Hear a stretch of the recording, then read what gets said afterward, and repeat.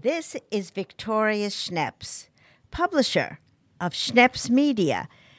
We are your number one source for local news in the New York City region.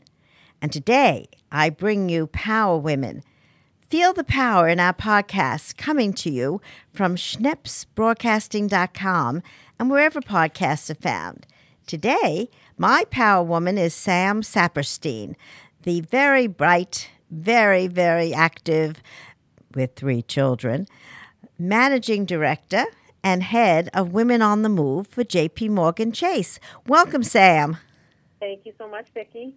You know, I'd love to chat a little bit we'll talk about what you're doing and where you've gone and what you advise for other women in your world of helping women achieve success.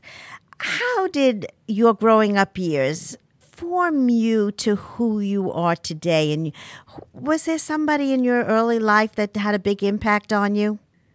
So I would say growing up, I had a very close-knit family. I spent a lot of time with my immediate family and my grandparents as well on both sides. And I think seeing everybody always together and knowing my family well just always instilled in me a sense of family as being the most important thing. And just we always talked about how to do good things in the world and improve the world around us. So it was very important to our family and also to our community. So I think growing up, I was very active in a lot of volunteer efforts. And from an early age, I wanted to be a writer because I really loved reading stories and telling stories. And I think that kind of propelled me into what I do today, which is really helping others tell their own story and achieve the things that they want to achieve. Well, that's a giant leap, to have that vision and to have that experience and be able to do something in your own childhood. But was there somebody who encouraged you? Because it's not easy to be in corporate America at top of the ladder. Yeah, I would have to say the people closest to me were my role models, and that were my father, for one, and my grandfather, his father.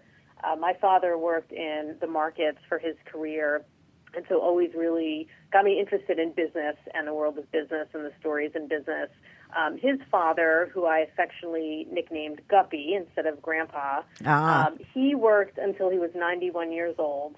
Fabulous. And Guppy loved telling stories. We would go visit them, my grandparents, every Sunday night. We would have dinner together. We would talk around the table about the week. And I think in talking to him about the world at large and just seeing how active he stayed into his 90s was really inspiring for me. I don't think I can stop working, basically, until I'm 90 because of him. That's a good role model. I love it. Having them encourage me and always listening to me and hearing what I was doing and taking such pride in what I was doing, that was really important to me. Well, I think right there, you talk about a role model. There he is. And I'm of the same belief. I'm going to work because I love what I do. So I think your Guppy loved what he did. Yep, he did indeed. So and changed careers when he was 55, so that was also inspiring.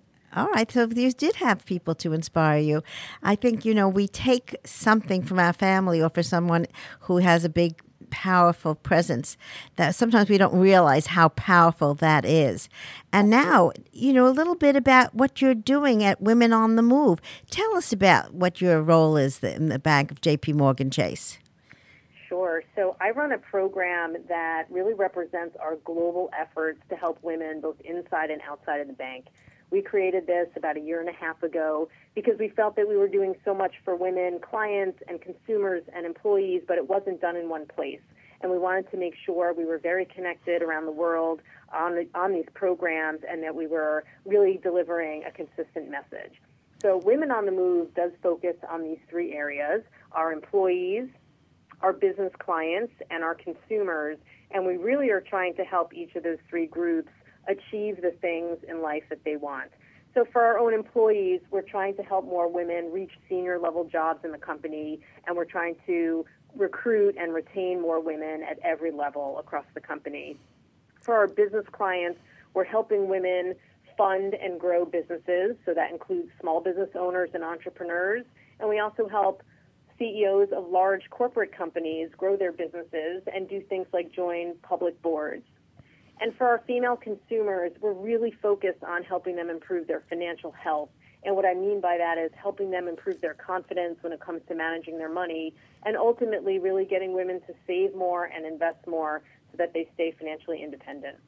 Well, that's a powerful message. I remember there was some group that the bank had where we also networked, and I got to meet Madeleine Albright thanks to Chase, JP Morgan Chase, so that you created some events. Are you still doing that? Yes, absolutely. We have women all over the world outside the bank come in and talk to us and to our clients. We love to bring in people who are accomplished in business, the arts, politics, government, really in all walks of life, because we love to inspire our employees and clients with these great stories. So that's a really important part of what I also do. So, we are doing Power Women events, and you were one of our wows, Women of Wall Street. And to me, the power of networking is how you build your business today. So are there things that you're doing to help women meet other women in power? Yes, we do. So in our small business organization, we bring women together through events of all sizes. We do small salon dinners for 30 people where we introduce small business owners with investors. We also do larger, several hundred-person gatherings where we bring business owners together to learn from each other and from experts. We think that this community building is a really important part of what small business owners need to do, because often they're doing things alone by themselves. They get frustrated. They're juggling so many things, and we want to make sure they realize there's a community out there who can help them and also just inspire them when things get really tough. So we try to maintain that on a regular basis. So how do you define small business? What would be the revenue that defines small business today? We work with businesses that generally have revenues up to $20 million a year. So that can be, some on that larger end, but it's many other small businesses who are sole proprietors or just starting out and are really trying to grow. So do you put out a newsletter, or do you keep them connected in any way once you've had an event with some of the women that bank with you? So we stay in touch with them through our bankers and through folks at the bank who are working with them on a daily basis to grow their businesses. We'll keep inviting them back to our events so they can network with each other. And more, we're looking at online ways to also stay connected, like virtual communities. So, this whole world of working and helping also, I see, extends to your nonprofit work. And I know you've been very involved with Safe Horizon, a very special group that works with people who have victims of all kinds of abuse, domestic violence, child abuse, human trafficking, and youth homelessness. Can you talk a little bit about Safe Horizon and what you've seen, the effect of being involved with them and how you can help them? Yes, thank you. I'd love to. So I've been on the board of Safe Horizon for about 6 years, so that work really predated my work at the bank, and it is the largest victim services agency in the U.S. It is all focused on New York City, all the boroughs, and women are the predominant clients that Safe Horizon serves, and it really is there to help women or children who have been abused or victims of violence to have a resource, to have, hope that there is an outlet for them, hope that there is a way to heal for themselves, for their families, ways to help them pursue justice if that's part of their plan. But it really is helping people with paths out who might not have that otherwise. And this is just such very personal and important work to me. It's the women, obviously, who we really want to help day in and day out. It's also their children and families. And so it's really looking at the broader community that we're trying to serve.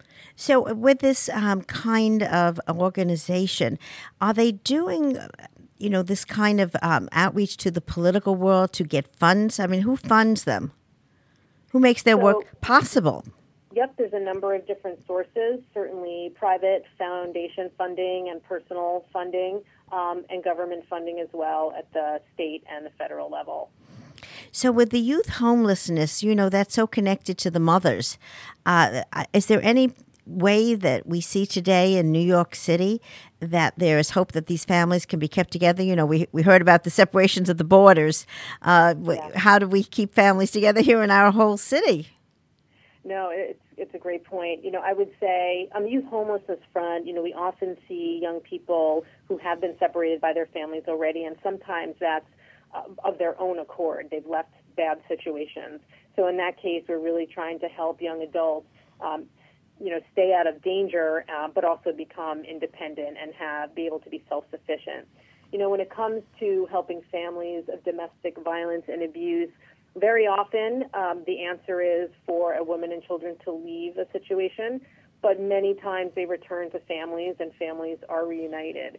What we try to do is just help everybody with their own unique situation, not make the judgment for them and certainly not tell them what to do, but to give them the options so they can decide what's in their best interest. And if the interest is staying together with the family, we're looking at more and more ways to help the entire family, and that sometimes can include the abuser in that situation.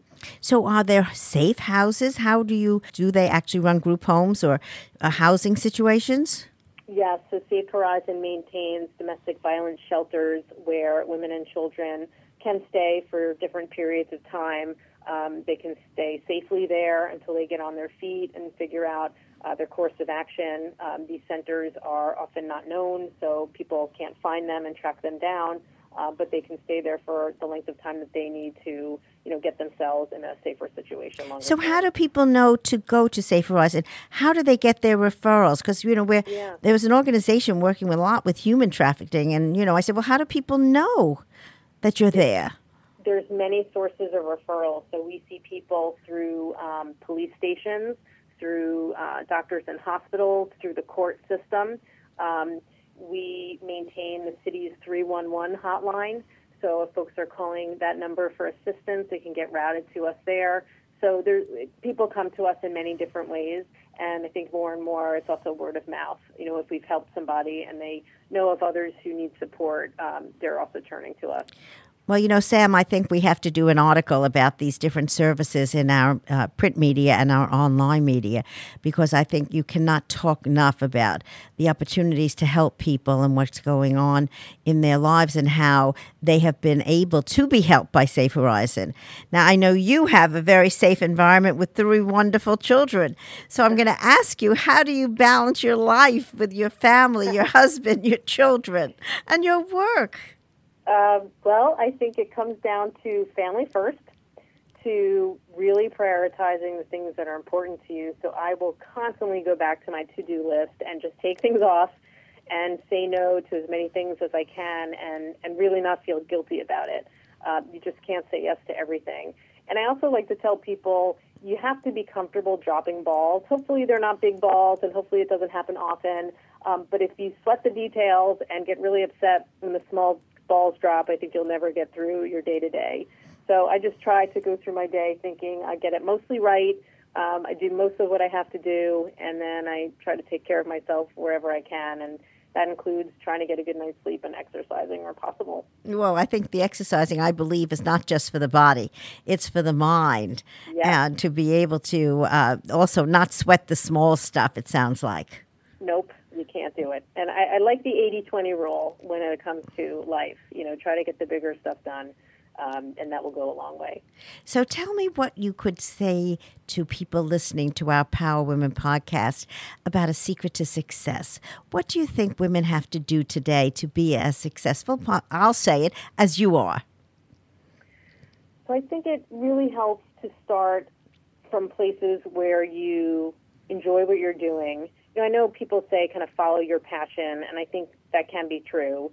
I think in my experience, I followed my curiosity, which turned into passions for me, and it always kept me engaged. And, I always tried to find things that I wanted to do that when I knew it would be tougher, for example, if I was having children and, increasing my family, what would I like to do work-wise that would really keep me going as my family responsibilities increased? And so I started to steer myself toward jobs that I really would love to do, that I could do a little bit more easily while managing having more children. But again, I think it comes back to you can't be hard on yourself. You have to acknowledge you're going to get things right. You're not going to get everything right. You're going to reach out to help from people where you need to. And you just got to keep going as long and as far as you can before saying, I got to choose another path. I've always thought to myself I'd keep working and keep going until I just had to drop from exhaustion because I couldn't do it anymore. And I've certainly felt many days like that, but for the most part, have just been able to do the things that I like to do and find that helps carry me through the tougher times. Well, I thank you so much. That's Sam Saperstein, who is the director of Women on the Move for J.P. Morgan Chase. Thank you for sharing your secrets to success. Thank you for sharing your journey. And this is Victoria Schneps, publisher of Schneps Media, your source for local news in the New York City region. Thank you for joining us on Power Women, and tune in to schnepsbroadcasting.com and wherever podcasts are found. See you next time. Bye.